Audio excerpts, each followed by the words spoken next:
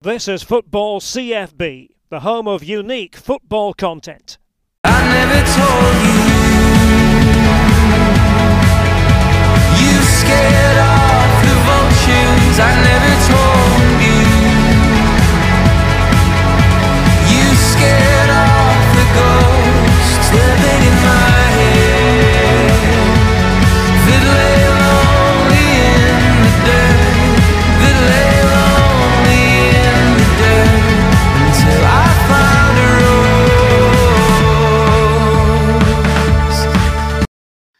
I cannot believe I'm getting the chance to say this, but I'm joined on Football CFB today by one of the most legendary figures in English football history, Lawrie McMenemy. Thank you so much for joining me. It's a pleasure, Callum. Thank you very much, and hope you're well in Scotland.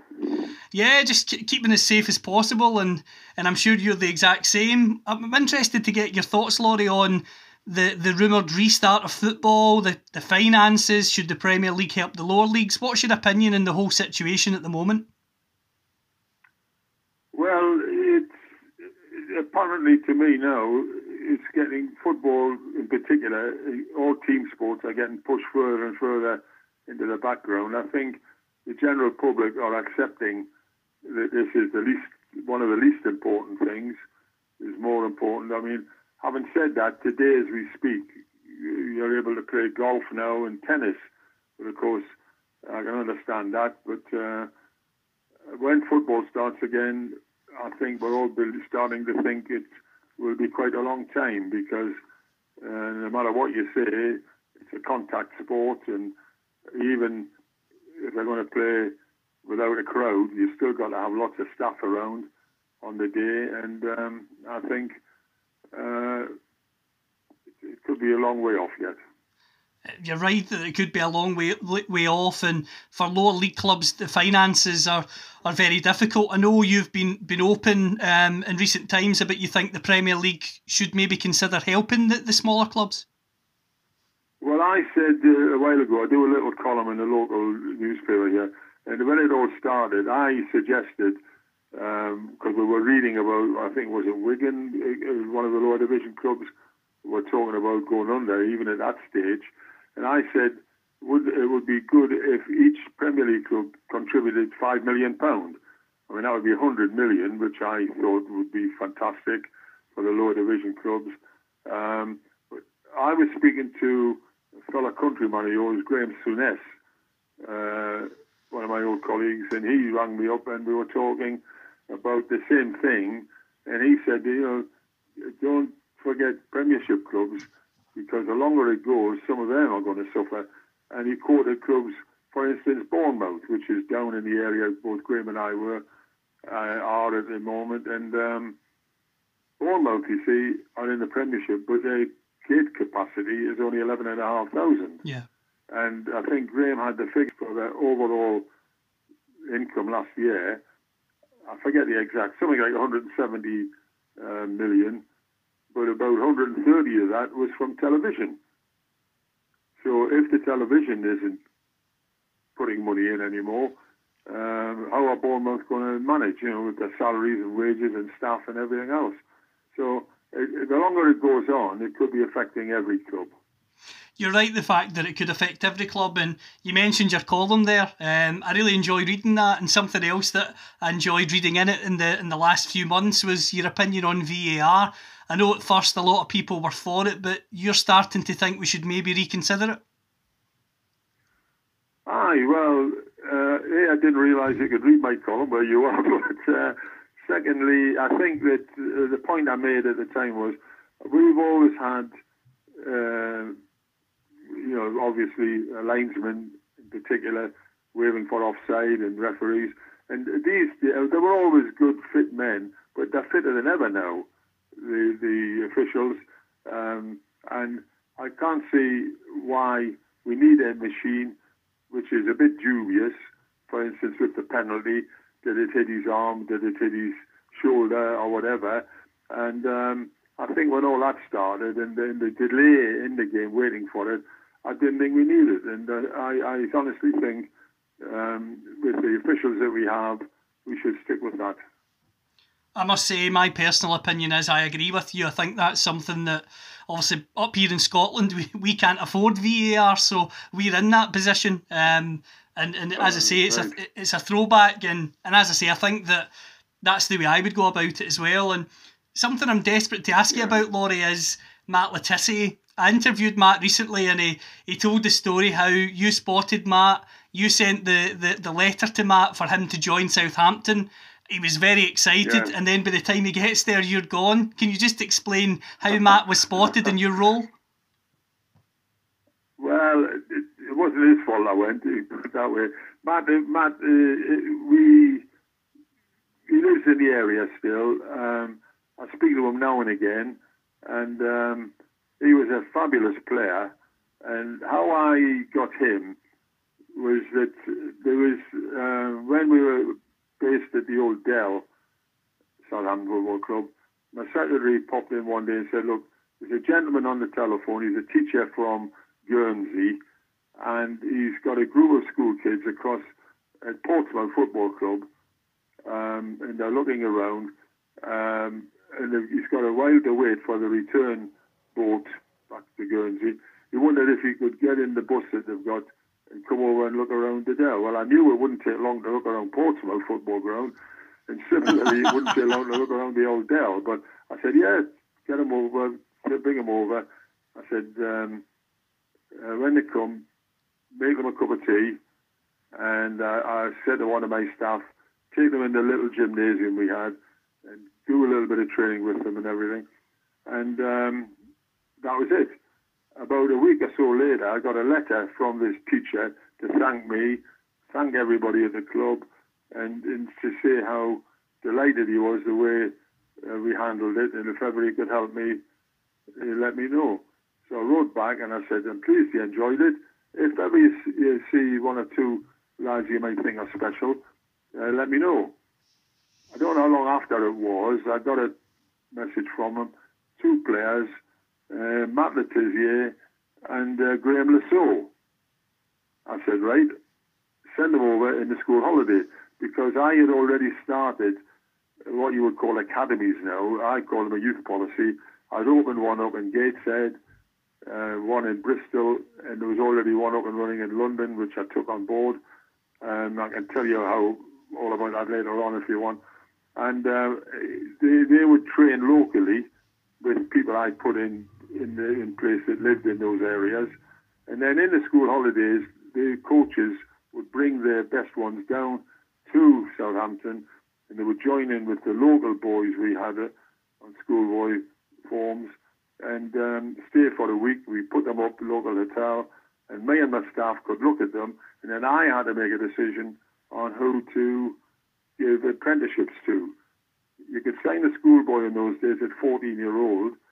He couldn't go to any other club then. And as I say, they could train in the evenings, and then school holidays come down. And then at 16, when they were leaving school, I had to decide if they got an apprenticeship, which was 16 to 18. And then, of course, they were full-time. And then at 18, I had to make a decision, do we keep them on or let them go or give them a professional contract? And so Lasso and Le Tissier turned up. I put them on schoolboy form straight away. You could see that ability. And the rest is history, really. Graham Lasso didn't sign for Southampton then, but Matt Le Tissier did. Channel Islanders, I was told, don't like to leave home. They get quite homesick. And so I think that was Lasso's situation at that time. And ironically, when he did eventually, I think he went, was it the Blackburn or Chelsea or somewhere like that, and eventually finished up at Southampton. But Matt started there and, of course, was there forever and became a legend. I mean, he's called Le God down here still, very popular. And recently, Southampton Football Club have made 3 people ambassadors. It's a title, really. It's not a full-time job or anything like that. And 2 of them were Franny Benali, another lad I signed. He was local. I signed him as a schoolboy. And Matt Le Tissier and me. So we are the 3 ambassadors. And but Matt, of course, has seen every week in the season on TV. He's been working on Sky now for a long time. A brilliant footballer. You mentioned the fact he's on Sky, brilliant footballer. You've got Franny as well, another brilliant player for Southampton. You've got yourself as one of the brilliant legendary managers in the club. And I want to talk to you about how proud that makes you and your family that you are an ambassador. I mean, when you got the call, just how proud were you to be asked? Well, to be fair, everybody was impressed and happy because the club in the old days, you see, Callum down here, was one of the most popular football clubs in the top flight, top two flights, because we're second division at night time as well. Because they had a board of directors who were oldie worldly gentlemen. Most of them had businesses in the area, and they represented the man on the terrace. They never took a penny out, and at different times had to put a few bob in. The chairman, if you look him up, was called George Reader. Very interesting. He was originally from the Midlands, moved into Southampton, was a school teacher, headmaster, I think, but also he was a referee. So weekends, he refereed league games. He went to college with a band called Stanley Rouse. If you look at him, you're too young to remember, he became chairman of the FA. And as I remember it, he rang George Reader up in 1948 and said, 48 or 49, George, how are you getting on? Stanley here. There's a cup final on in a couple of years' time in Brazil. They've asked the English FA if they could send over a referee and a couple of linesmen to see what the difference is with European-type referees. You get school holidays, got a bit of time. Do you fancy it? And, of course, he said yes. And he went with a couple of linesmen and also to take a team. And there was a picture in the book which I showed him, which showed Southampton Football Club running around the deck of a boat with big jumpers on and everything. And then he did that. He refereed some local games over there. And a couple of years later, he got another call from Sir Stanley. And he said, those chaps in Brazil would like to invite you and your pals back again to thank you for all the good work you did. School holidays, World Cup, yep, we'll have a bit of that. Off they went. Now, all I can think is, after the first few games, the Brazil committee must have got together and said, who's going to referee the final? I wonder if that English fella's brought his boots with him.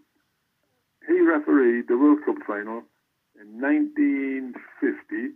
He was 54-year-old. It was Brazil, I think, versus Argentina. It was in the Maracana Stadium.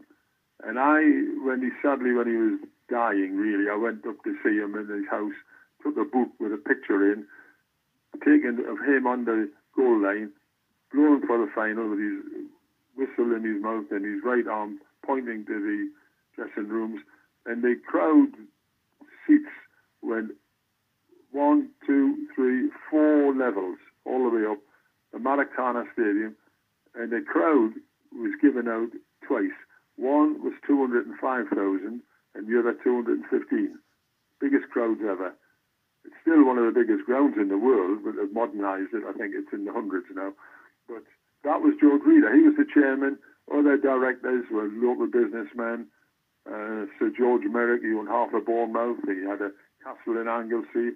He drove the same racing Jaguar car every year with the same number plate on. Only went to 2 away games, Arsenal and Ipswich. Arsenal were owned by the Hill-Wood family, and Cobble family had a brewery in Ipswich, and the 2 brothers and their mother owned Ipswich Football Club, and the Cobbles and the Hill-Woods all went to the same school as Sir George, Eton, and that's why he went to see them. And I could tell you story after story about those days, but that was the sort of club Southampton was, a family-type club. And I'm jumping the gun a bit because I was appointed in 1973 to take over from Ted Bates, who was the previous manager. He'd been there 18 years as manager, and before that as a coach and a player. And in those days, the old managers thought they got to 65, they should retire. And Ted could have carried on forever if he wanted. And they'd had one or two younger blokes over the years, but the board didn't obviously think they might be managers. And then when I came, I didn't realise at the time I'd been recommended by two big managers, Alan Brown, who had worked with the Sheffield Wednesday as a coach, and Don Reedy, who you remember at Leeds. And they'd recommended me, and I came down and I passed the test in the interview, and I took over straight away, even though they gave me a silly title, team manager designate. I think that was to cover them in case I couldn't do it.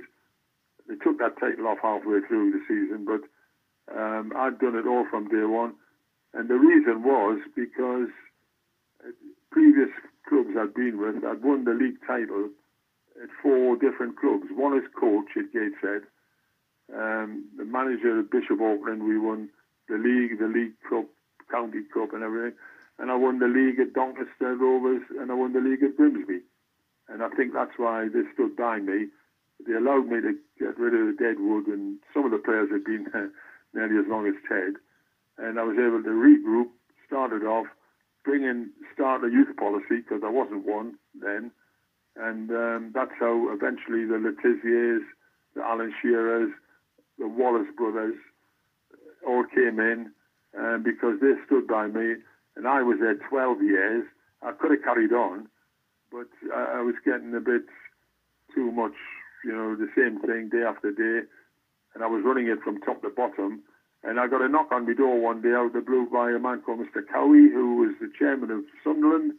And he came, knocked on my door, and he said they wanted me up there. And it was a most unusual way. And I went up.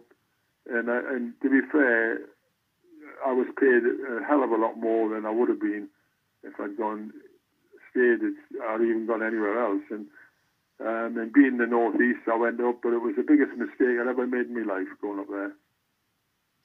Before we come to the Sunderland story, I have to obviously talk to you about the legendary 76 FA Cup final. You get into that game as a second division club. You're against Manchester United and Tommy Docherty. The media at the time are saying United are a shoe-in. It just depends how many goals they're going to score. They could run up a cricket score if they want. What was that like for you getting into that final? Because you'd beaten Villa, Blackpool, West Brom, Bradford and Palace on the way. Were you nervous getting into the final, or did you feel like, we've been written off here, let's go in and show everyone that they're wrong to write us off? Well, getting back to the directors standing by me, when in 1974, the end of that season, these days I would have been out the door, because, as I say, we went down. And ironically, we went down with more points than they'd stayed up with. And they'd been in the league, I think, 7 seasons, and I think we had more points than 3 or 4 of those seasons. And the reason was we were the first club in the first division, as it was called then, to go down third bottom. Up till then, only 2 teams went down. And ironically, we finished third bottom, and then normally we wouldn't have gone, and in any event, as I say, more points. But we went down, and the board stood by me. 2 years later, off we go to the final at Wembley, against all odds. When we won the cup, there's pictures of me turned, and I'm looking up. Everybody thought I was looking for my family and that. I was looking at the directors. They were in the front row of the box. The Man United directors were the other side, and in the middle was the Queen. And she presented the cup. Wow. And some of my oldie worldly directors, tears on their cheeks. And I looked up at them and I put my thumbs up, and I was really saying thank you. Thank you for standing by me, and that is what I'd like to give you. And that was a highlight of everybody's career, really. Nobody expected Southampton to win that day. I think the odds were, Mick Channon, who you've obviously heard of. Mick Channon is one of the top racehorse trainers in the country. If you remind me, I'll tell you stories about him in a minute. And he was organising bets, as he always did, in the dressing room. And the odds against us, he rang my room, he said, Gaffer, have you noticed we are 6-1. And I said, what does that mean, Mick? And he had to explain. And that's how much people fancied Man United to hammer us. And, of course, on the day, it went the other way. And, I mean, Tommy Docherty, you mentioned, another fellow Scotsman of yours. Tommy and I had always sort of gone on. We didn't see each other a lot, managers. In the summer, you got together at Lilleshall. But when we won that game, we were staying up in London anyway, win, lose or draw. We were staying at a hotel called the Royal Garden, which was famous really because the England football team stayed there when they won the World Cup in 1966. Wow. We went there, the team, and on the night after the game, we were joined up by wives, etc. And I'd already booked win, lose or draw to take everybody out to the talk of the town. And, of course, winning, everybody was totally excited. Came back from the ground, quick change, everybody going down to the bus, waiting. They shouted at me, Mr. McMenemy, a phone call for you. So I put my head in one of those little closet things. Hello, Laurie, Tommy Doc here. I said, oh, hello, Tom. Now, this is only like 2 or 3 hours after the game. He said, look, I'm just ringing here to say, well done. If I couldn't win it, I'm pleased you did. Ah, dear me, Tom. I said, I can't believe that. Wow. He said, I'm crying, mind. I said, okay, Tom, I hope you win it next year. And he said, have a good night, and off we went. The next year, if you look, it was either the 4th or the 5th round. The draw came out, Southampton versus Man United. So I rang Tommy up. I said, Tom, do you remember that phone call? Yeah. I said, yeah, forget it. Anyway, we had a laugh. We drew after 90 minutes. In those days, a replay. We went to Old Trafford. After 90 minutes, it was a draw. Extra time, Man United beat us. They carried on, and they got to the final with Liverpool. And I rang him up, and I said, Tom, hope you win. If you ever look at pictures again, they beat Liverpool, forget the score. The team got the cup, and then they started to run up to the corner flag, along behind the goal.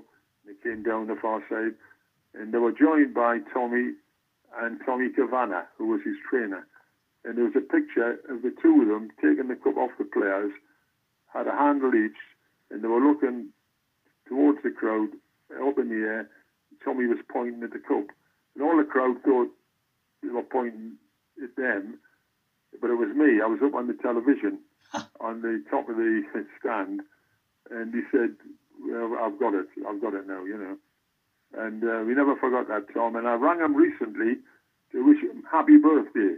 And his wife at first said he hadn't been too well for the last year or two. But we had a good long chat, and we had a good laugh. And do you know how old he was? Was he 92? 92, wow. 92. So he's still there, 92, Tom. He was, for the last few years, going out and about doing talks, going on cruise liners, being the speaker. But he doesn't do that anymore now. And but he sounded, just as good as he used to be. That's great to hear. And on that game, pardon me, Stokes gets the goal, as you know. You win the game. You've talked there about the celebrations, and you talked about the fact you had Mick Shannon and a big character in him himself. I mean, just how did you and the squad celebrate in the dressing room after the game? And after he had mentioned that bet, did he mention it to you again after the game? Well, I think the lads were singing and dancing anyway. But of course, what I didn't realise was that they'd all have won a few bob as well. But I mean, don't forget, in those days, they weren't on massive salaries. They would obviously get a bonus for the winning the cup. But that wasn't the main thing, winning. But I mean, it was all part of it. And they knew they were going out that night, and we really had a terrific night. And the next morning, of course, everybody was half asleep still, and the bus was waiting to take us back. And the families were in a bus behind, the team bus, and the players were nearly all asleep on the bus, put their bags on and sat down. And on the way back from London to Southampton, it's normally a bus about an hour and a half or whatever, and you pass by these little bridges, you know, going over by Twickenham Rugby Club and all that, and I noticed people up on the bridges, and what they were doing, they were waiting for us to go by, and I said, hey, get the cup out. It was in a big box lying on the deck, and the players took turns to sit at the front of the bus holding the cup up. We then got on the long motorway with nobody around. We knew we were going to do an open-top bus parade, win, lose or draw. That had been organised. The council had organised a trip, a route, and it was going to take 45 minutes. So we got back to the ground, got off that bus, went in, got changed, put the gear in, etc., and then the staff and the players and me and my staff got on the open top bus, some just sitting downstairs, some of our family were on, they were downstairs, and we all went on the top, open top, and the 45-minute trip took 4.5 hours. It's the biggest turnout in Southampton history of anything, even the end of the war. And if you see pictures, it's incredible. And it finished up, the bus had to crawl along. I remember we passed along a busy street, shops and clubs and pubs, and there was a gentleman's club. They were all still outside with their pints of beer in their hand, cheering the lads, and one fella was stood there and he didn't have a stitch on. He stood with his arms up in the air, his legs wide apart, not a stitch on. And imagine the uproar and the lads cheering and laughing as we went by. And it turned out he had bet that we would not win. And he said, if they ever win that cup, I'll stand there naked. And that's what he had to do. And the local paper actually put these pictures in the paper, and they placed the rosettes in a way that didn't upset anybody. And we finished up at the Guildhall, or the Town Hall, as some people would call it. And there's a big square outside with lights and lamps up. And there was myself, Peter Rodriguez, the captain, Nick Channon, Peter Osgood, you know, some of the bigger names, and little Bobby Stokes, bless him, the lad that scored the goal because he died, you know, when he was still young. And we were on the balcony outside, lifting the cup up, and the cheers, and you wouldn't believe the crowds and crowds. Traffic was stopped, everything, because people were following the bus and gathering up there. And we found out afterwards that we shouldn't have gone on the balcony because it wasn't safe. But no, it went on and on for weeks and weeks. I was getting letters. People were having, you know, this sort of dinners that they've had recently celebrating the VE Day and things like that, street parties. They were having that in Southampton for weeks galore, and I had to turn up with some of the players. It was terrific. It went on, and it still gets stopped. People can tell you where they were, not at Wembley necessarily, but they can tell you where they were the day after. You know, that's tremendous. The biggest thing in the club's history, really. Well, as you say, it is the biggest thing in see, with hindsight and looking back at that now, we're in 2020. When you look back at that achievement now, does it make you even more proud in a way that obviously you appreciate it at the time, but as time goes on, you think back and go, wow, that was a real moment of history I was able to help create?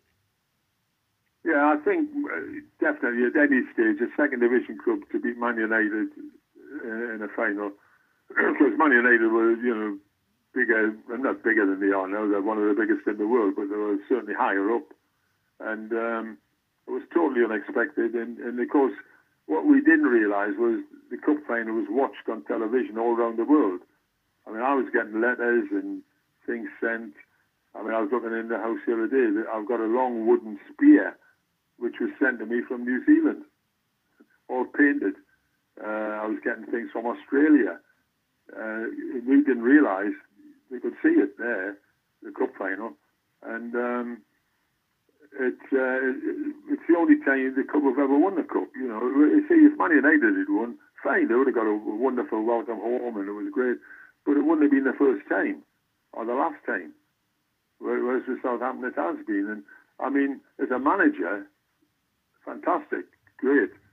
But for a manager's achievement, really, I look back at 1983-4 season. We finished second top of the top flight then, 3 points behind Liverpool. Now, as a manager, that's a bigger career sort of achievement, because that was over 42 games. You know, not 38 like it is now, 42 games to finish second, 3 points behind Liverpool. I don't think that'll ever happen again. You can win the cup again, you know, they may do that, and I hope they do. But to get up top now, it's a different world now. The Premiership to me is divided into like 6-8-6 or 7-7-6. The top 6 or 7 are the obvious clubs: Man United, Man City, Arsenal, Chelsea, you know, West Ham. Not necessarily West Ham, Everton. You know, the bigger clubs like that. And the middle, Southampton are basically a middle club, the middle 6 or 7.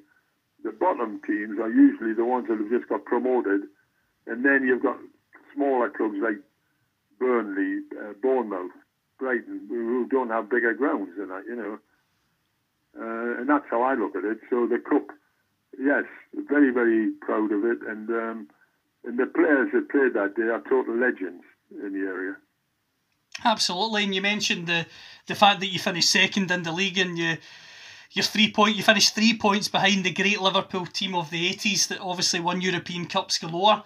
One thing I'm interested to ask you, Laurie, you might not want to talk about it, that's fine. You were also linked with the Manchester United job before Ron Atkinson went there. Was that ever close? It's a true story. I got asked by,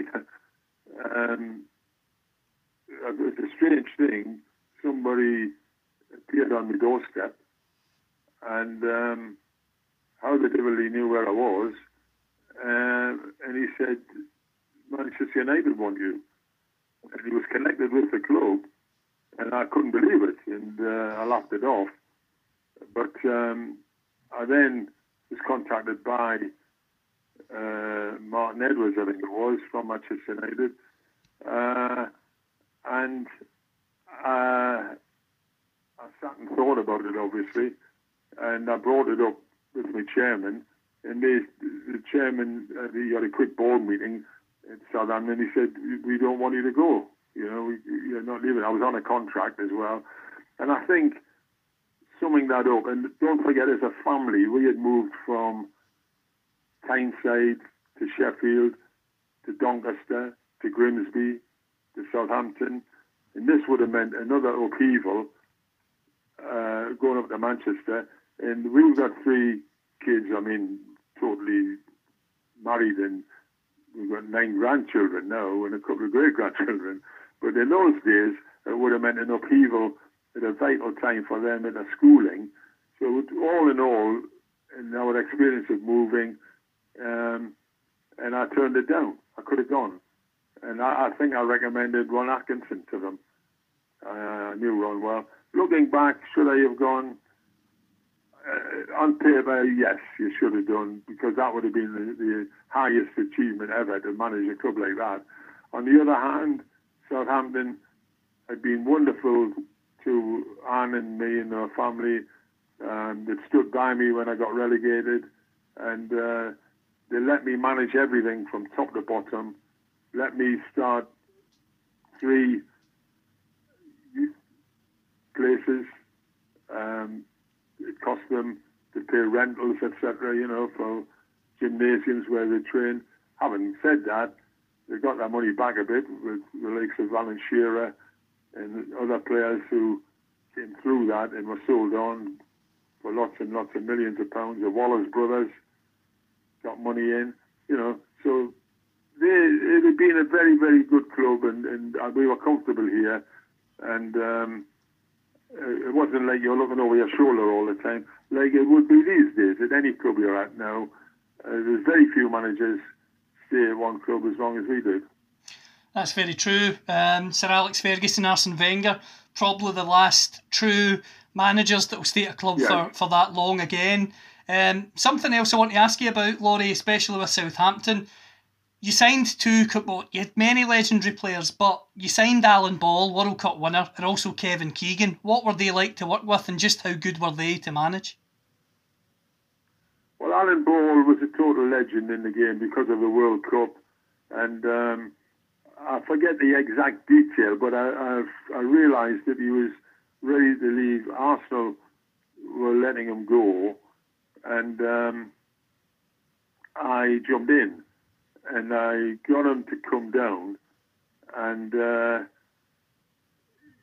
Arsenal down to Southampton to see me. And there was lots of other clubs apparently wanted him. And I remember the little office I had at the Dell was upstairs, and he came up the stairs on his own to see me. And I walked around the desk, and he put his hand out, and I walked past him. And I locked the door. And I came back, shook his hand, and I sat down. And he said, "What do you do that for?" I said, "Well, you're not leaving till you sign." And we had a laugh. And we had a chat. And I told him what the club was about, what we hoped to do. And he said, "Give me a pen." You know, that sort of thing. He came down and he lit the place up. He was not just good on the pitch, and this is where it's important to a manager. He was important in the dressing room. Everybody in the dressing room admired him, acknowledged him. And you see, when you've got, I had a team eventually with oldies in, like Alan, like the ones you've mentioned. I could only get them at the end of their careers when they were cheaper, and their legs had gone really. But I put old heads together with young legs. And like the Letiziers, the Shearers, the Wallace brothers and all that type of youngster coming through. And they needed advice, not just in training from the staff and me, and it was the players they were with. And also, when your staff are not in the dressing room, they were good by helping youngsters out in there as well, telling them what they could do differently, you know, and what would help them. And Alan was outstanding like that. And he was one of the most popular people, and nicest fellas. He loved football. Away from it all, he liked a little pint or two now and again. He liked to go with Mick Channon. Were big pals, those two. Liked to go to races now and again. I knew all of that, and they knew how far to go. And it was a great atmosphere and a great time with them. In terms of Tommy Docherty, you mentioned what he was like when you beat Manchester United in the final. Another cup final you played, yes. you managed was the '79 League Cup final when you took Southampton to play Forest, and not only Forest but Brian Clough's Forest. I mean, what was that like, and what was Brian Clough like as a person? Yeah, I should have mentioned Kevin Keegan for you as well. I forgot that. But do you want me to do that now, Kevin? Yeah, that's fine. Well, you're talking about Alan Ball. I mean, we already he joined the club and Mick Channon was there, and they knew each other, having played for England together. And then I read one day where Kevin Keegan was possibly leaving Hamburg. He made his name at Liverpool, legend there, won lots of things, and gone one of the first English players to go abroad. And he finished at Hamburg, and he was outstanding there. He'd actually won, what do they call it, Ballon d'Or or something? Yep. European Player of the Year, twice, I think. That's how big he was, how good. And I read he may be moving and leaving. And I thought, I wouldn't mind having him here. And then I rang Liverpool. And their secretary was a man called Peter Robinson. The two top men in English football on that side of it, and the office side of it, were Ken Fryer at Arsenal and Peter Robinson at Liverpool. And they were gentlemen, and they were brilliant at what they did. Both members of the board eventually, legends in their own way. And I spoke to Peter, I got on well with just a general chat and everything. How you doing? I haven't seen you for a while. I said, by the way, I see that Keegan might be moving, and I'm coming back to you, will he? Because you see, I knew sometimes a club would put a clause in if a top player left, they would put a clause in. If he was to leave the club he was then going to in the future, they would have first shout. And I dropped it in casually, just quizzed him, didn't give any idea that we were thinking about it. And he said, no, you wouldn't be coming back here. I said, oh, right, fine. Anyway, all the best, Peter. I put the phone down. I went, yeah, great. I then had to find out a number. I couldn't ask Peter because he would have suspected something. I don't know how the devil I got a number, but I did. And he came on the phone. And I mean, although you never meet these people, in the game it's a little family type thing, isn't it? You've all heard of each other. And he knew I was manager at Southampton. And ironically, when I was manager up at Doncaster, I mean, he only lived up the road at Scunthorpe and whatever. So we all remember those days. We had a bit of a general chat. And I said, Kevin, just how are you getting on, et cetera, et cetera. And I don't know what bit of patter, but I think I put the phone down and then I rang him again. Oh, no, I'll tell you what it was. I said, we had just moved into a different house, the house I'm in now. It was being built. And the man doing it had said, look, that wall up there, I've got an idea to put a clock on that wall. Some special, it wasn't a clock, it was some special thing. I said, well, what's the problem? He said, well, you can only buy them abroad. I said, whereabouts? He said, Germany. I said, Germany? Whereabouts? He said, Hamburg. Oh, I said, give me the detail, right? So that's when I rang Kevin, and I said, look, is there any chance if I order one of these, you could bring it back with me when you're playing for England? Oh, I'll do that for you, so put the phone down. Then I rang him again, I don't know how long after, just a general chat, and then eventually, gradually on the second or third chat, how are you getting on? Have you been able to get one of those things from me? And I said, tell you what, are you thinking about moving? And he said, yes. He's been there long enough, and he's ready to move. Oh, I said, coming back here maybe? And he wasn't sure where he was going to go, but he said, yeah, could be. And I don't know how long it was, whether it was that call or another call. And I dropped it in. I said, hey, why don't you come and play here? I said, we'd won the cup as well, obviously then. And I said, you've got a couple of fellas here in the dressing room you know quite well, Mick Channon, Alan Ball, because he played with England, with them. And I left it at that. I just dropped it in. Now, that was the same call as I was organising and went to see him. He was bringing the clock or whatever it was back. England had a game at Wembley. And I arranged to meet him when he was coming in 2 or 3 days before the game, and I arranged to meet him at the hotel he was going to be staying in. So I went on that day, but I hadn't told anybody at the club, even though this had been going on for a month or two. But I had to tell somebody, as the chairman, and they couldn't believe it. And he had a fixed transfer fee, and I forget what it was, and it wasn't a lot. It wasn't a big amount of money. But then the director who did finances on the board was a neighbour of ours as well, and he looked after my salary and the players' salaries and all of that. He's an accountant in the town. And I rang him up, went to see him, and I said, listen, strictly between you and me, and I told him the story. And he was amazed. And I said, right, I've got a meeting with him. Do you want to come with me? So we drove up to London together. We went. Kevin turned up. Nice bit of chat, introduced him, did a small talk and everything. And I said, Kevin, we're a good club. Love to have you. And he's looking at me and he said, have you got a contract? And I was shocked. I went, pardon? He said, yeah, have you got a contract? And the director being an accountant, typical, he said yes. He opened his briefcase and he pulled a contract out, which I'd never dreamt he would have with him. I'd never asked him to bring it. And Kevin signed a blank contract. Huh. And then I left it to him and the accountant at a later stage to talk about wages, salaries and all that. Because whatever he got, we were going to get back double with the increase in gates and everything, you know.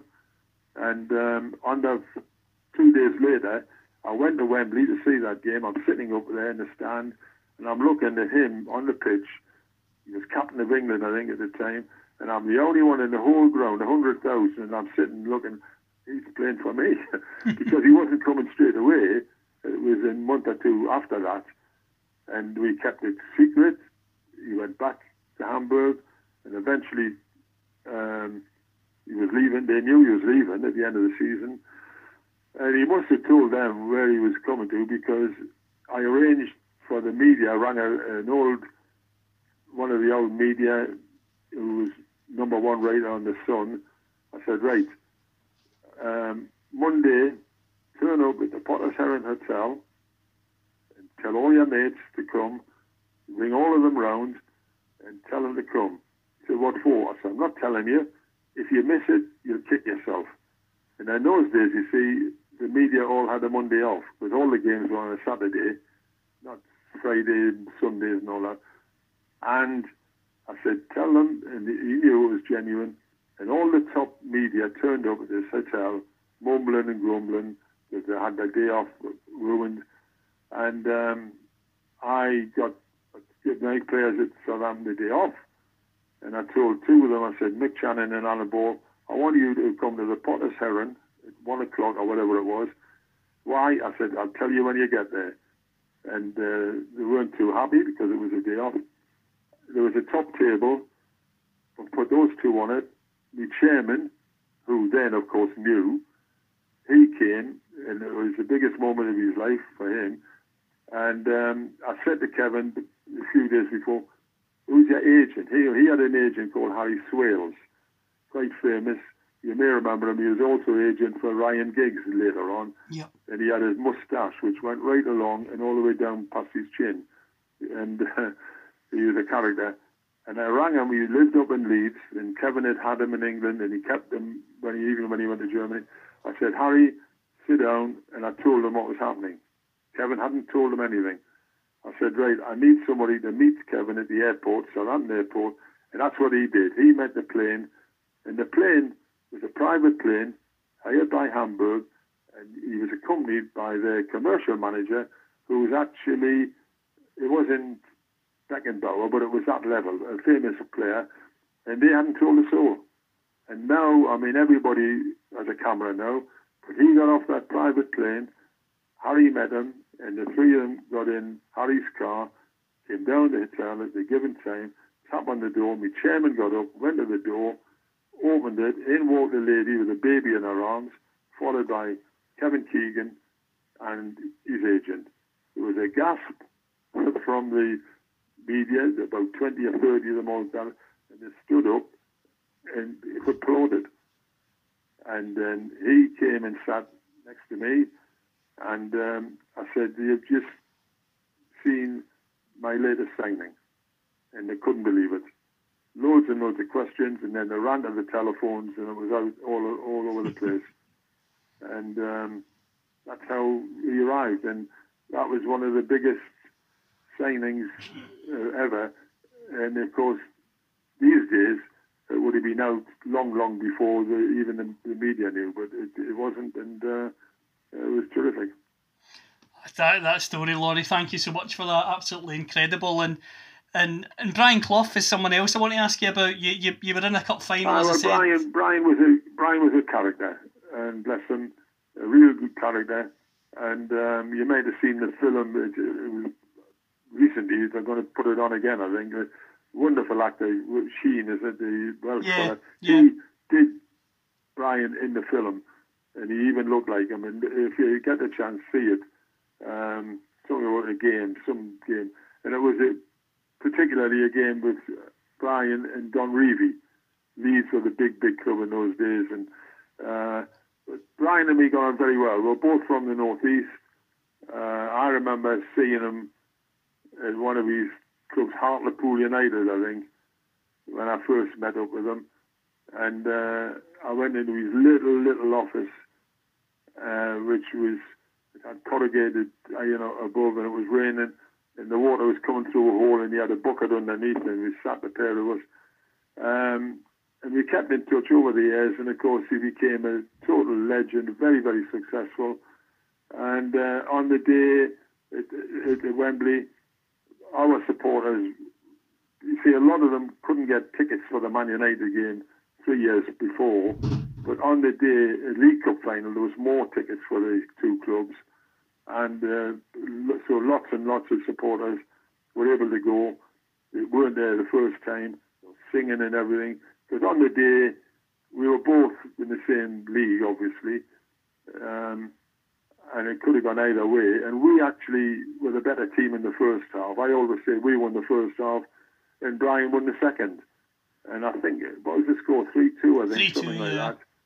And he deserved to win it on the day. And we, at the end of the game, him and me stood, shook hands, and we stood with the trainers, looking as the players went up. Our team went up first, got their medals, went along, and then his team went up. And then he says to me, right, come on then. I said, what? He said, up we go. See, managers didn't go up. And he said, we're going up there in bloody steps, he says. I followed him. Up we went. And when we got to the top level, everybody along the front row were looking to the right, clapping, watching the cup go round. So he kept going along, hello, how you doing? Hello, nice to see you. And we got to the middle bit. And of course, the man who presented the cup was a gentleman from UEFA, or FIFA, foreign man. He looked at the pair of us, and he's looking. The league chairman was a man called Alan Hardacre, a real tough guy, fella. And he was scowling at the pair of us, muttering away. And he put his hand under the bench, and he pulled out 2 boxes, gave them to the little fella who'd been presenting the medals, and he gave Cloughie one. Cloughie shook his hand and said, well done, young fella, you've done a bloody good job today. Keep it going and have a good trip home. One of them.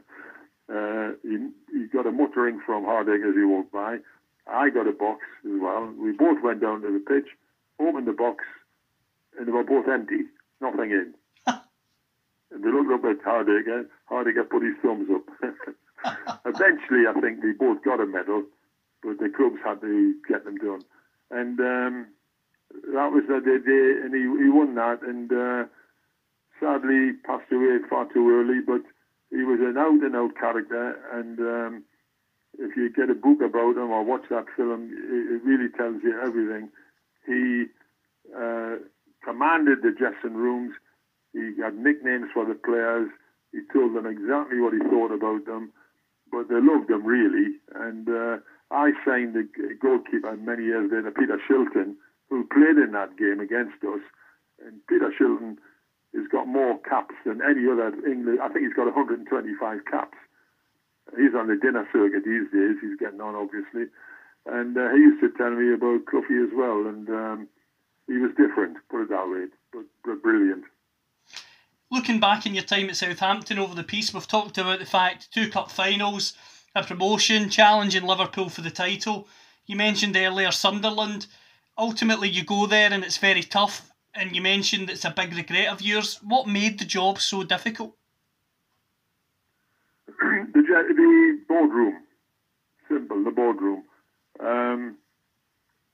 I didn't realise, because don't forget, I'd been used to a wonderful, wonderful group of directors who were oldie, worldly gentlemen. They brought a couple of younger directors in as well to follow on from them. And it was run smoothly and very, very nice. A wonderful atmosphere in there. Board meetings, cup of tea afterwards, and all getting together. And they loved the club, and they never interfered with the football side. They always backed the manager. And I went up there, and I couldn't believe, after 1 or 2 board meetings, there was fighting in the boardroom. There was one director in particular who was real rough and ready, and he thought he represented the man on the terrace.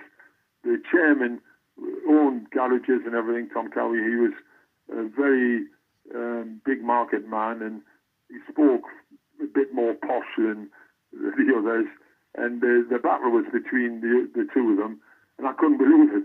Listening because I was in the whole board meeting, and things would be talked about, and he would shout at the chairman, and he'd swear, and he said, "Well, don't," and he'd go on and on and on, and the chairman would readily finish, and he'd turn to the secretary, who was a bag of nerves, and he'd say, "Don't put that in the minutes." Right? That would make him even more annoyed. Then they get on to the next subject, same sort of thing again. Don't put that in the minutes. In other words, not repeating or recording the other fellow's comments. And then right at the end of the meeting, he said, "Right, that's it." And he got up, the loudmouth one got up, and as he was going out the door, he turned around and he gave a right mouthful of language and that to the chairman. And the chairman turned around to the secretary and says, "Put that in the minutes." And I sat there. I could not believe it. And then the other thing that he did, this fella, I had taken on a club which there was the dressing room, the football side wasn't right. There was a few wrong ones in there compared to what I'd had. And I brought other youngsters in trying to do similar to what I'd done in Southampton. I knew it was going to take a long time to sort this out because, you see, players are on contract. You can't just give them a week's notice. You had to live with them. And I knew it would take a long time. But, you see, I had a big name going back up there, having done the things you said. And the supporters were fabulous supporters, they still are. But they thought things would change automatically and I would win. And I wasn't. I wasn't doing it. And then, with all the troubles in the boardroom, and what was happening in the games, the supporters didn't know that. And then they turned on me and they turned on the chairman. The chairman, he was so upset at it. And another one took over. And one day, him and I both came out after a game, and our cars had been scratched outside. So things were really, really going badly. And the dressing room wasn't right. I couldn't sort that out in the time I had. And it finished up, it was a total loss from all sides. And I agreed to leave. And because the new chairman basically had a chat with him, and my thing was, I'm going to battle this out. Stick together, we'll win. Don't worry, I'll turn it around. And he basically said, "Well, I'm sorry, if you don't leave, I'll leave." And I remember that, and so I just resigned. I resigned. So it wasn't a very happy time at all, and I needed more time, put it that way. But you can't tell the man on the terrace that, because they think you should win more. Well, as you say, that's very true. Fans want everything instantly, even then. And following Sunderland, you get involved with England with the under-21s, as well as the senior set-up with Graham Taylor. What was it like being involved with England? Was that something that was a real pleasure? Well, I left Sunderland rather in the middle of the season, and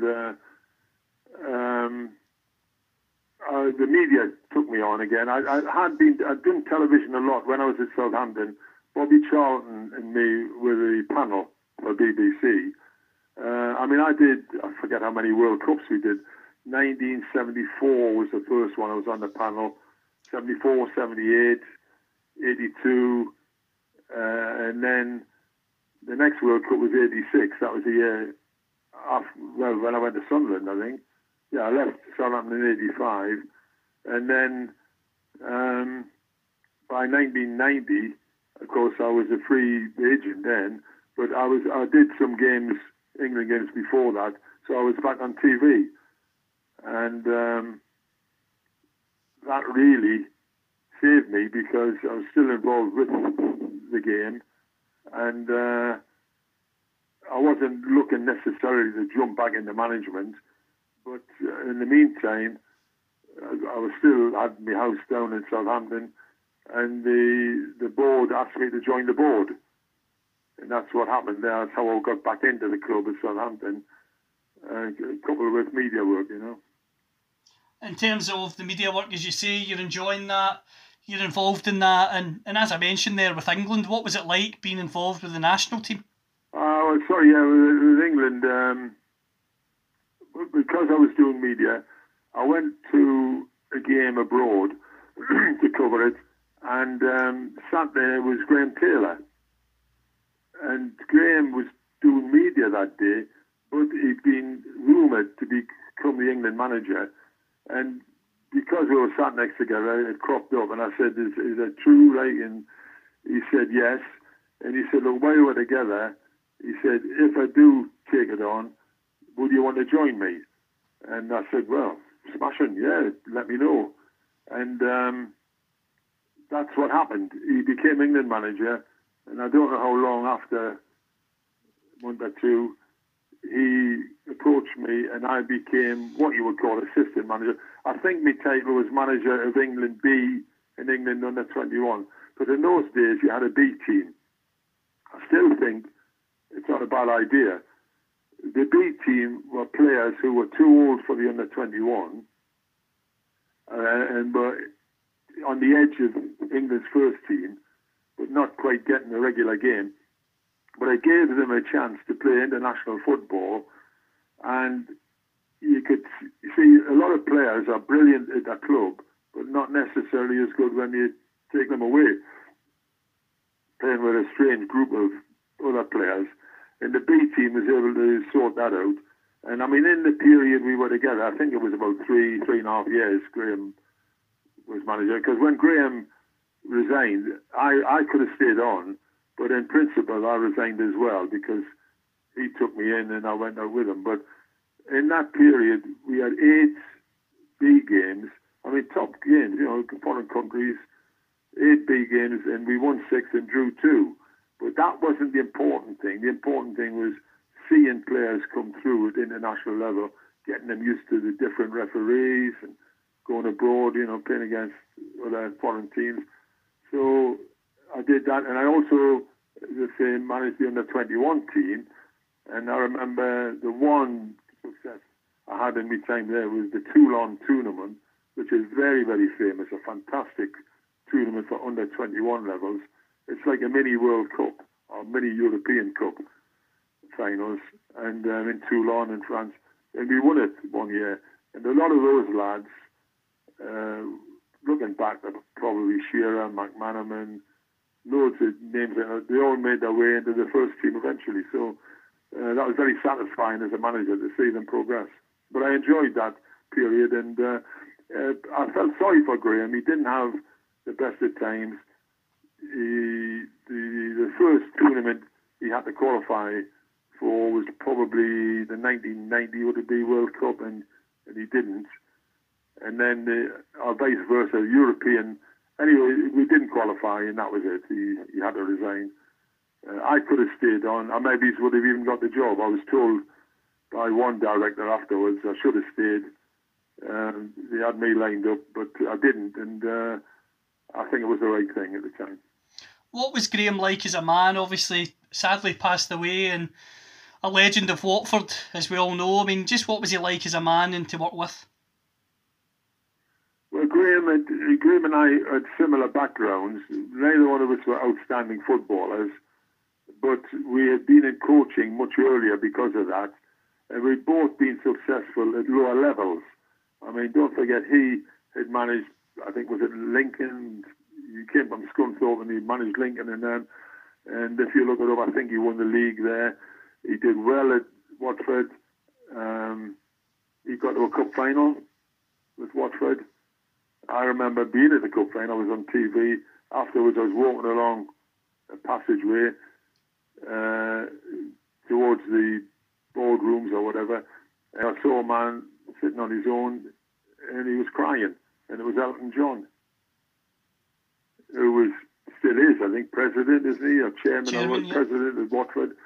And but Graham did a great job at Watford, and that, of course, got him the England job. But he was more. He wasn't a Bill Shankly, put it that way, or a Cloughie. He was more sort of educational type, and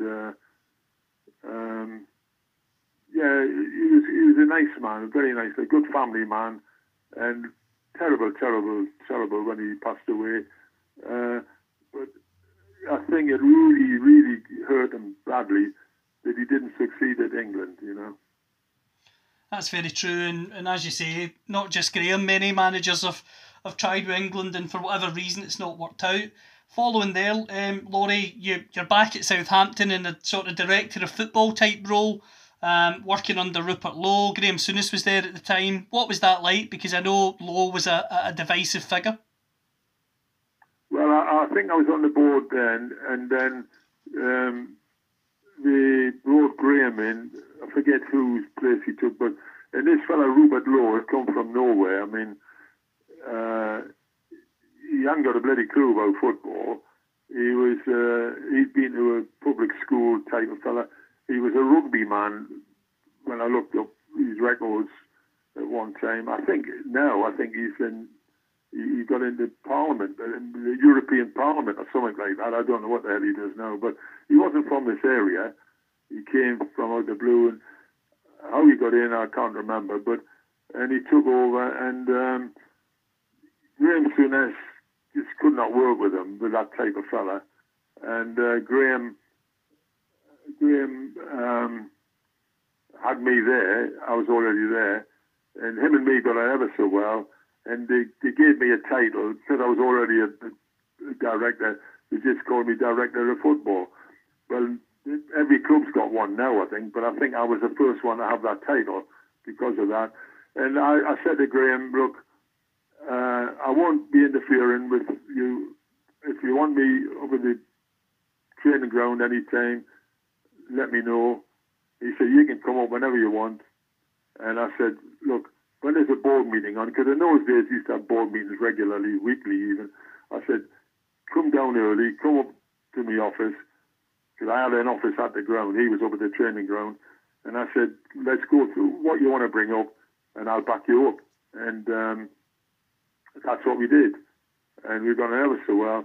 But he couldn't get on with him.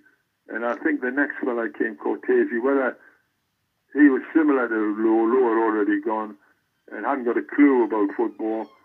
And were interfering, really. But I think it was Lowe still there. And Graham said he couldn't do it. And he resigned. He walked. And as I said earlier, because of that, in principle, I resigned as well. And Graham rang me and he told me off. He said, I didn't know you were going to do that. I said, no, I can't work with a fellow like that either. But it's a pity because Graham, excellent, terrific record as a player, and would have been perfect at that time for Southampton. Absolutely, and a manager who was as fierce as he was as a player and achieved a lot in the game, as he showed over in Turkey and among many other places. From there, you take the Northern Ireland job. What was that experience like? Is it something that you look back on and think, what could have been? Well, yeah, I mean, I took that on. I was invited for the job. I was interviewed, and I went. And the trouble was, and it still is in a way, I realised very quickly. I mean, I appointed two legends, Pat Jennings, the goalkeeper, and Joe Jordan, another one of your lads, who Joe didn't play for Ireland, he played for Scotland, but he played for me at Southampton. And Pat, I knew very well. He's a total legend, still is in Ireland. And you couldn't have got a better staff, really. And everybody was excited. And I think my first game was a friendly, would you believe, down in Dublin against the Republic, and we won. And everybody thought that. I mean, for the North to beat the South like that, terrific. But the longer I was there, I realised I'm looking to see which players we had eligible, and there wasn't very many in the top flight. And I said at the time, in the old days, when I was a club manager, a lot in the dressing room were Scotsmen, right? You know, and you had Welshmen as well. You know, 2 or 3 Welshmen, you had a bloody choir. 4 or 5 Scotsmen, you had a fight. That's what I used to say. But you count the dressing rooms then, but even more so now, how many Scots, Irish and Welsh were in the dressing rooms? In the top flight? Not many. And like that then, I was shopping around in the clubs in the first division. I could hardly get a team. And so you were going down the divisions, and the lads, with due respect to them, that were in the top flight weren't necessarily at the big clubs, and they weren't outstanding players, you know. So you really didn't have your odds on not to win more games than those to win, and it just didn't go right. You know, we weren't good enough.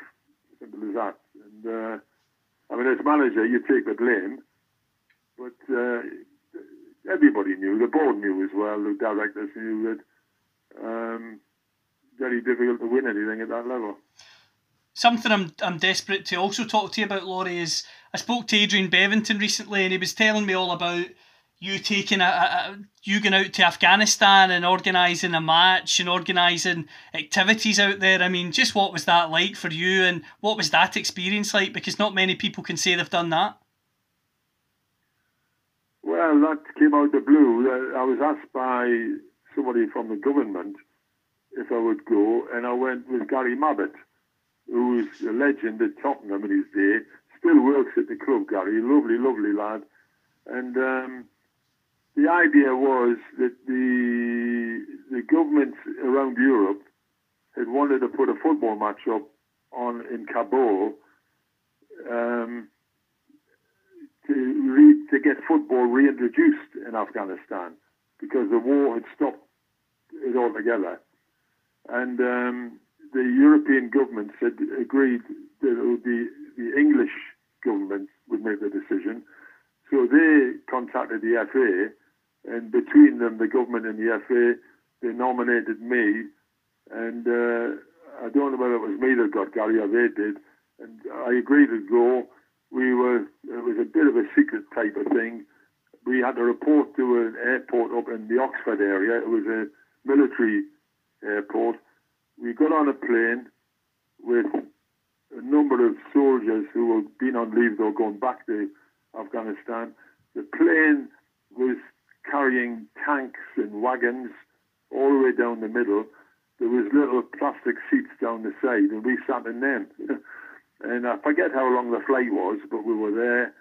And we landed in Kabul. We were picked up at the airport by little jeeps and things like that. And on the back of every jeep was a machine gun. We were driven to, I forget where we stayed now, whether it was a little hotel, I think. And the game was going to be a forces game against Afghans. And it was going to be at the stadium, which was the international stadium in the old days, before the war, and they'd had to reopen it for this game. And we had 2 or 3 days to train. I was nominated to train the Afghans, and Gary was going to take the forces team. And I laughed with him. I said, oh, well, yours will be fit, because when I saw mine, half of them hadn't had a proper meal, I think, for weeks and weeks. And we both trained on the same pitch. He was at one end, I was at the other. They were cleaning the pitch up the day we got there, because it had been used by the, what do they call I forget their name now. Who? Taliban, was it? Taliban, the Taliban. They were the ones that were governing the country. And they had used the pitch, making different people prisoners, packing them in the dressing rooms. They were broken to bits when we got there. They were cleaning the pitch up, and they found human bones on the centre circle. And there was pictures of people hanging off the crossbars. That's what the Taliban had been doing. Jeez. So obviously the war had changed that. The celebration was to have a football match. The crowds outside on the day of the game, you wouldn't believe. They couldn't all get in. They were overpiled in the ground.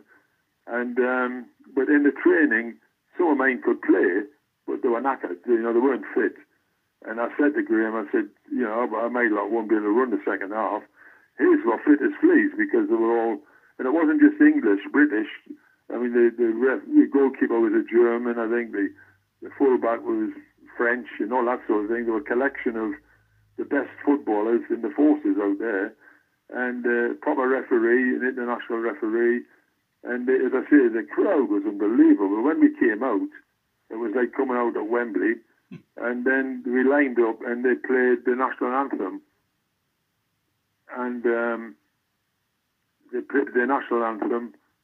And we were looking at the crowd and they were crying. And you know how they normally send birds up in the air? Somebody had thrown pigeons up. And of course the crowd were looking to see where they landed, and they were grabbing the pigeon and screwing their neck because they were going to eat them later on. And the game it was a good game, very good game, and the forces won. It wasn't by loads of goals, but it was incredible. And that was the start of the football again, because along with us came a couple of fellas, David Davis, who worked at the FA then, and his job was to get the officials of the football over there. While we were training at the football ground, he was organising meetings, and they reorganised the Football League in Afghanistan. And obviously it will still be going from strength to strength, but that was an amazing experience. And I forget how many days we were there. Then we came back, we flew back with loads of soldiers who were going on leave and wagons and everything. When we landed back at the airport in England, the crew said, "Can we have a picture taken?" And while we were waiting, lined up for the cameras, the captain just casually said, "Just to let you know, chaps, when we took off in Kabul, the plane was shot at 3 times." And he hadn't told anybody till we landed. The crew knew, but we didn't. But that was an amazing experience, and I'll never forget it. And it was an honour to be asked to do that. And Gary Mabbutt and he became very good friends, and Gary is a wonderful, wonderful lad. In terms of the game now, Laurie, we've talked there about your incredible career, the success at Southampton. We've talked about all the other challenges and tribulations you've faced as a manager, the good players, the great players you signed, the youth prospects you helped develop, those you've came up against. What's your opinion of football now in the modern era, in the last sort of decade? What's your opinion of the game we're watching now? Well, generally, I mean, in one word, it's a business now. Money is flooded in because of television, obviously. That is why, in the first place, it attracted foreign players, I don't call them managers now, I call them coaches. It's not an insult or anything, because I look at them, the coaches, and that's what they do. I think they come over to coach the first team, that's their job. Unlike our day, people like the ones you've mentioned, Cloughie, myself and the others, we ran the club from top to bottom. I'd be with the first team in the morning, and I'd want to do a session with the kids in the afternoon, etc., etc. Some of them might do that. I don't know. They might be a bit interested, but their main job is to coach the first team. But then the players are coming from all around the world here. Why? It's now the top flight anywhere, and it's the highest paid. And the money is there. They sign 2-year, 3-year contracts, and I think a lot of them do that, and they pack their bag and they're off again on the move. You're not going to get a dressing room ever again like ours, where you've got the Mick Channons, the Letiziers, people like that, staff like Arsene Wenger, etc., myself, Ted Bates, who are going to be there and forever and ever. And the boardroom is different because they've got people in there who bought the club. And they're not necessarily football people or sports people. They've got businesses. And they look at the club. I mean, Southampton Football Club, when it first stopped from being a board of directors, it became a club that had been sold to someone. It was sold to a gentleman called Liebherr, Mr. Liebherr. I think they were from Switzerland or somewhere like that. And they owned all the cranes and the docks all around Europe, I think. Big cranes. And Mr. Liebherr bought the club. And do you know how much he paid? Not sure. 12 million. And he put 20 million in, 12 to buy it and 8 to run it. And sadly, the gentleman died. I mean, I never met him. I wasn't involved, obviously, then. And this was back in 19 whatever. No, it wouldn't be that. Anyway, whatever it is, you can look it up. And he sadly died. And his family and that thought, everybody thought, the family would go. But,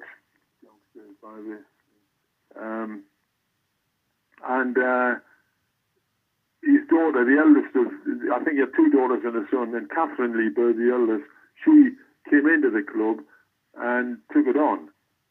But after a year,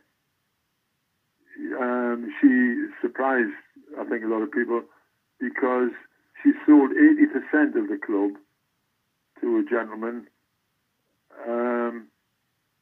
and she sold 80% for 210 million. And she kept 20%. She said she wanted to keep that to make sure the club went forward in the right way. Now, the gentleman she sold 80% to was Mr. Gao, I think Gao, and he's from China. And I don't know what his business is over there, but that's what's happening in football. Now, you have people coming in who I think see it as an investment, and I mean, good luck to them. That's what they do, and they're doing it all round. If you look at all the other clubs as well, that's happening. And that is one of the differences.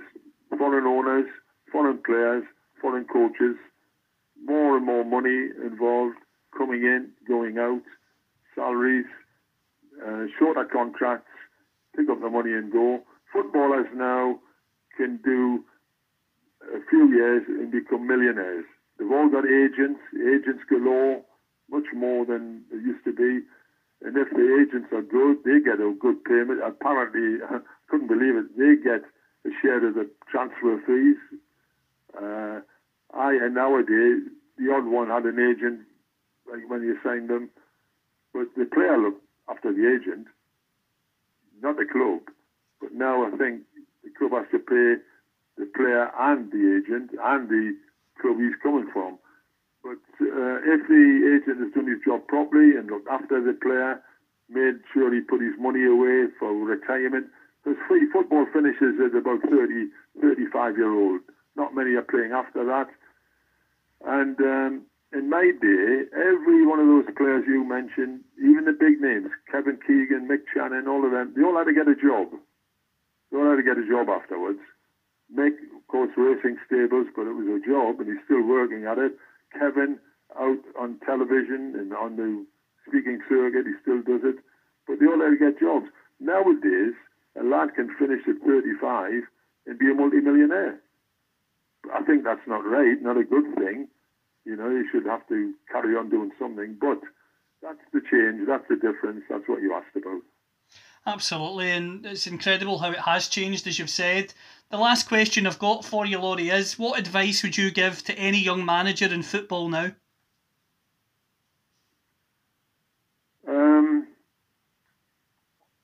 I think my advice to a manager would be get to know your players, shut the dressing room door, find out. You see, I would have a rascal if he could play. I would never have a villain if he was the best player in the club. Every dressing room has a rascal or a villain. find out which is which, who they are, keep an eye on them, have a talk with them. Get closer to your players. Find out who will always give you 110%. Find out those that don't. Find out why. See if you can improve them. If you can't, get rid of them. Managing is different to coaching.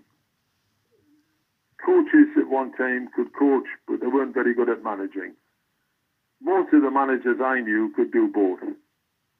They could manage and coach, and that's the biggest thing. And I would like managers to be able to talk to older managers. In our day, I mentioned Lillishall a while ago. That was like a place up in the Midlands. It was a college, a sports college, I think it was. And in the summer, at the end of a football season, they would have get-togethers a week long of coaches and football managers. Other weeks it'd be cricketers, other weeks golf, people like that. So when the football week was on, my manager, when I was a young coach at Sheffield Wednesday, Alan Brown, made me and Ian McFarlane, another fella from up your way, we were the two coaches, made us go to Lillishall. And at first we grumbled, oh dear me, but what are we? And it was lovely because you mixed and mingled with top people. I remember one day, Bill Shankly, Bob Paisley, Joe Fagan, Chris Evans, they all arrived, Roy Evans rather, they all arrived together. And we were in all of them when they walked in. They came. Other days there'd be big names. Cluffy might turn up, and you did coaching. They had kids in. You did coaching sessions with them, and you learned. You had people from abroad coming over and mixed and mingled. But the best times were at the end of the day when you had your meal together and a couple of drinks, and you learned and you picked up and you got to know senior managers. You could ring them, and you knew who you could listen to and who would help you.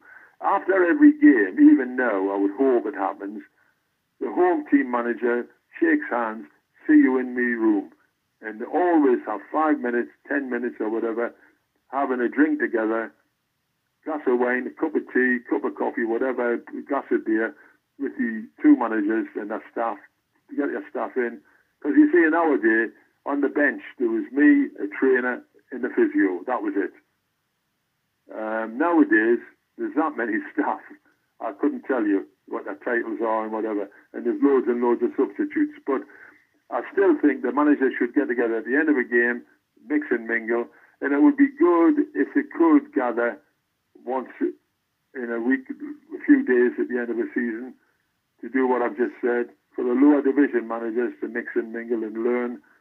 And but I think even if people who were ex-managers went to the training grounds, it made them welcome there to go up and have a cup of tea or a cup of coffee after the training with the manager and the staff. I mean, I would like that. I would like that to go even now. I mean, we've just been made ambassadors. Whether that enables me to wander up to the training ground, I wouldn't go unless the manager invited me. But it would be nice to go up, have a look and see. And I think, especially, I mean, Southampton managers I'm thinking about it now. He's from Austria originally, Ralph Hasenhüttl. He's popular. He seems a nice fella. I've met him very, very briefly at a charity thing. Even him sitting with me, listening to what I've been talking to you about now, he might like to listen to that. I'd like to listen to his career. And then he could sit with the door shut and trust a man who's been through it and done it. And I think that would help managers. If you know anybody in your area who used to be a manager, invite them in, have a cup of tea with them, and have a chat, and let them look at your training as you're doing it. You might even have a comment to make after that if you wanted. But it would make that manager feel part of it again. Because, you see, it's when a player leaves football, they miss it. They miss it. Don't worry. When a manager leaves, who's been in the game a hell of a lot longer than the players, they really miss it as well. And I mean, if anybody said to me, as they do now and again, I mean, I'm ancient now, but do you miss it? I say not Monday to Friday, but I miss Saturdays. And that's a fact. I'd go to the games and I sit at the back of the stand and I watch, and you watch with interest. But it would be nice now and again to pop up to the training ground, and I think that would help the young managers as well. Absolutely agree. And with guys in the game, Laurie, with your level of experience that you've been through over the years, I totally agree that mentoring younger managers that is the way forward, and hopefully those at the top of the game, whether that's in the Premier League, the German League, the Italian League, can listen to that message and do that with younger coaches. But I just want to say, Laurie, it's been a pleasure speaking to you. Thank you so much for joining me on the podcast. Well, it's you've made a friend with me and you've lost a friend with my wife.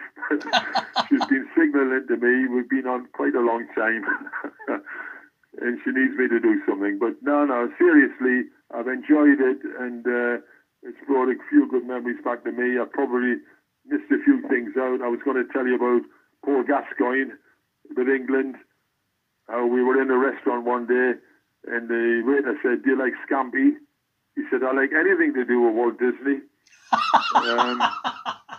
One day in the medical room, he heard them say cortisone injection. And he says, "Are we all getting a new car?" And another day, he heard them say sugar diabetes. And he said, "Oh, hell, I remember him. He was a boxer." Wow. Apart from that, there's a few more I could tell you, but never mind.